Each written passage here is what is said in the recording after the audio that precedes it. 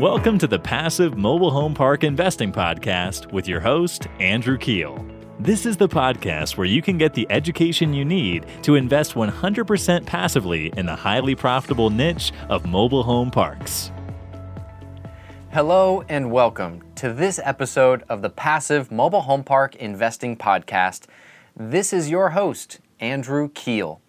And today we're going to discuss the second way to passively invest in mobile home parks, which is through an investment fund structure, where a property-specific real estate syndication is usually an investment in a single property or a small defined group of properties.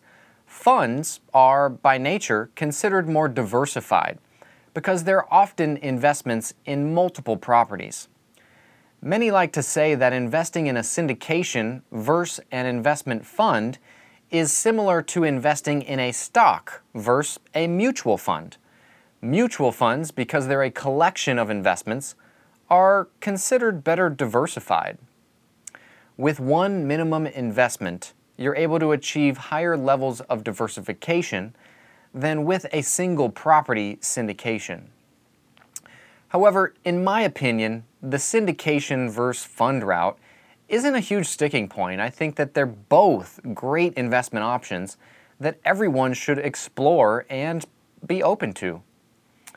It could be said that a fund operator is less likely to, quote-unquote, hit a home run on every acquisition, whereas through a property-specific syndication, investors get information up front to determine if they believe the tangible real estate being purchased is a home run themselves before making any monetary investment.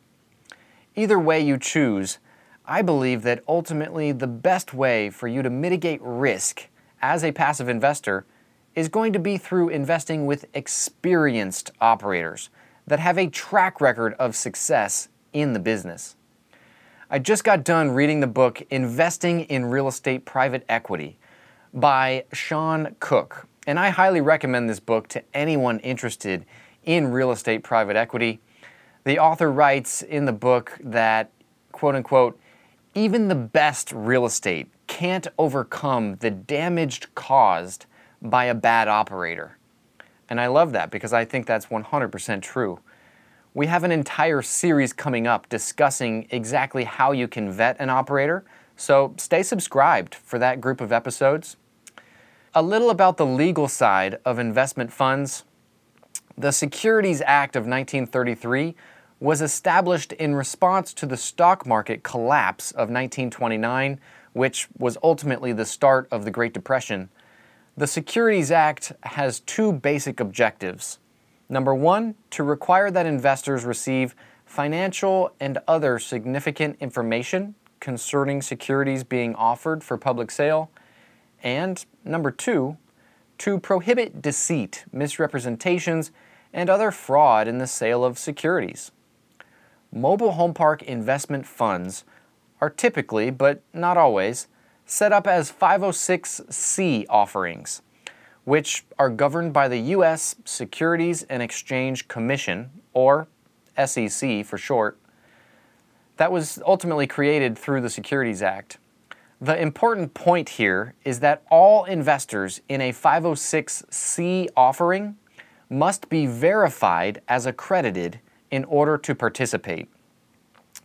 Accredited investors are defined as a person having a net worth of at least $1 million, excluding the value of one's primary residence, or a person must have income of at least $200,000 each year for the last 2 years, or $300,000 combined income if the person is married.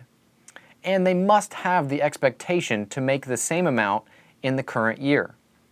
The term accredited investor is defined in Rule 501 of Regulation D of the U.S. Securities and Exchange Commission.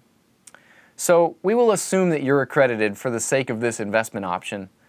While the terms investment fund and registered investment syndication do not have specific legal or regulatory meaning, typically the difference between an investment fund and a real estate syndication is that with an investment fund, one is often investing into a broader business plan or idea, and investors are often giving the managers of the fund the ability to choose which assets they desire to acquire based on a criteria set up initially by the managers in the business plan.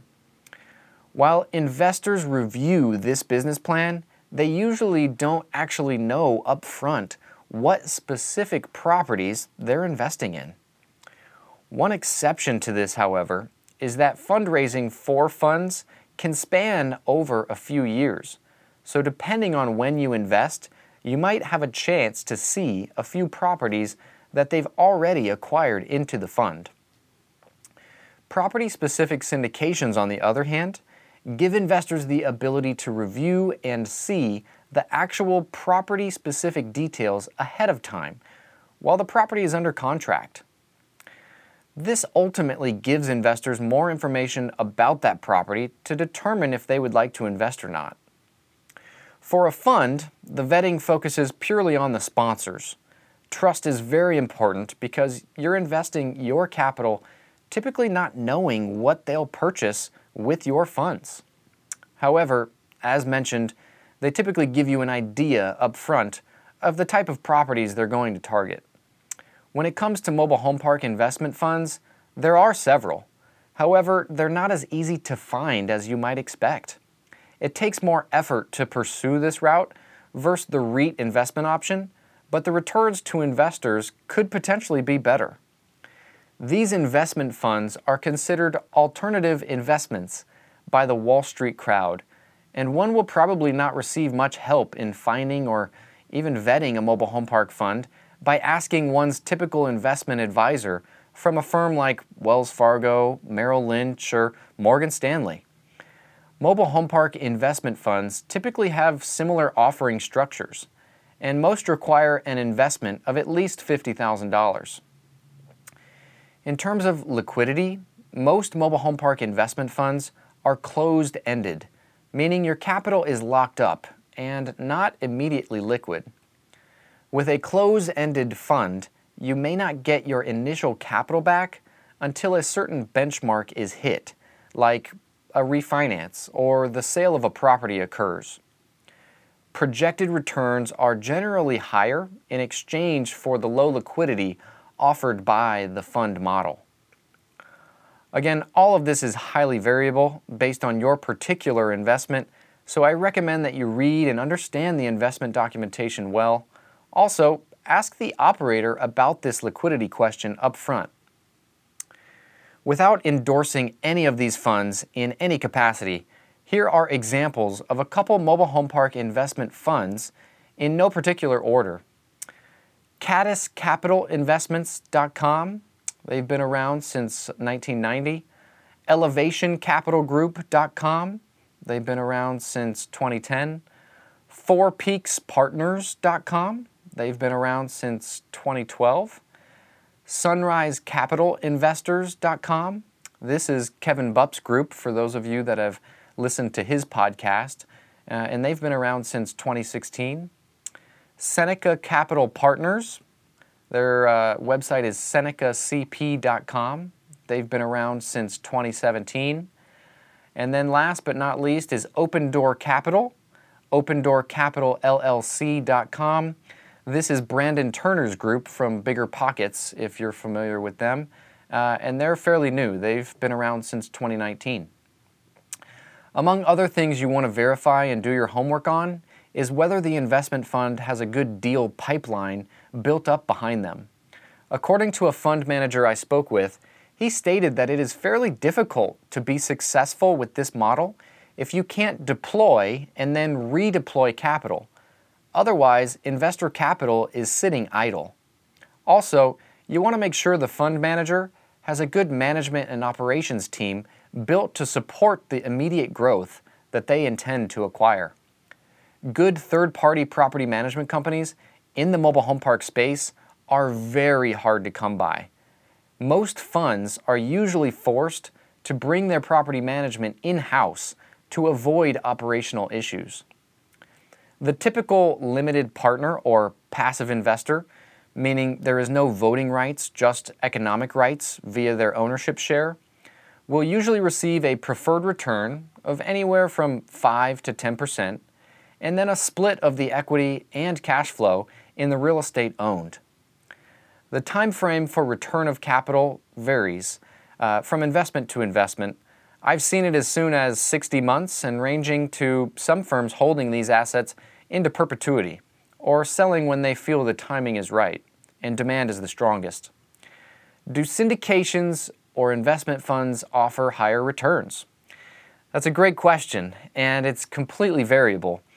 Oftentimes, funds do require a little additional management and administration, so you may see additional fees as a result.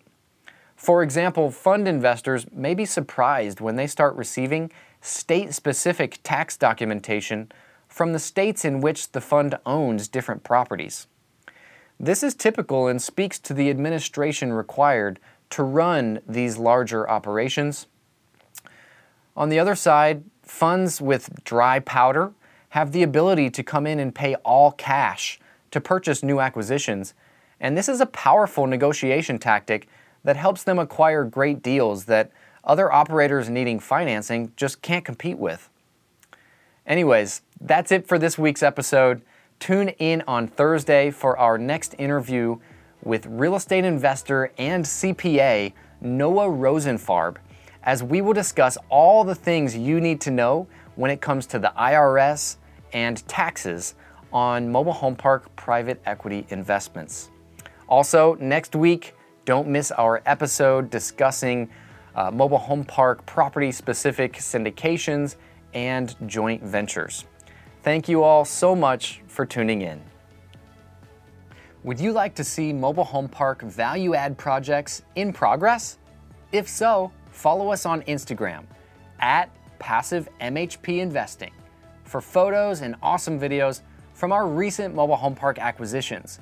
Once again, that's @PassiveMHPinvesting on Instagram. See you there.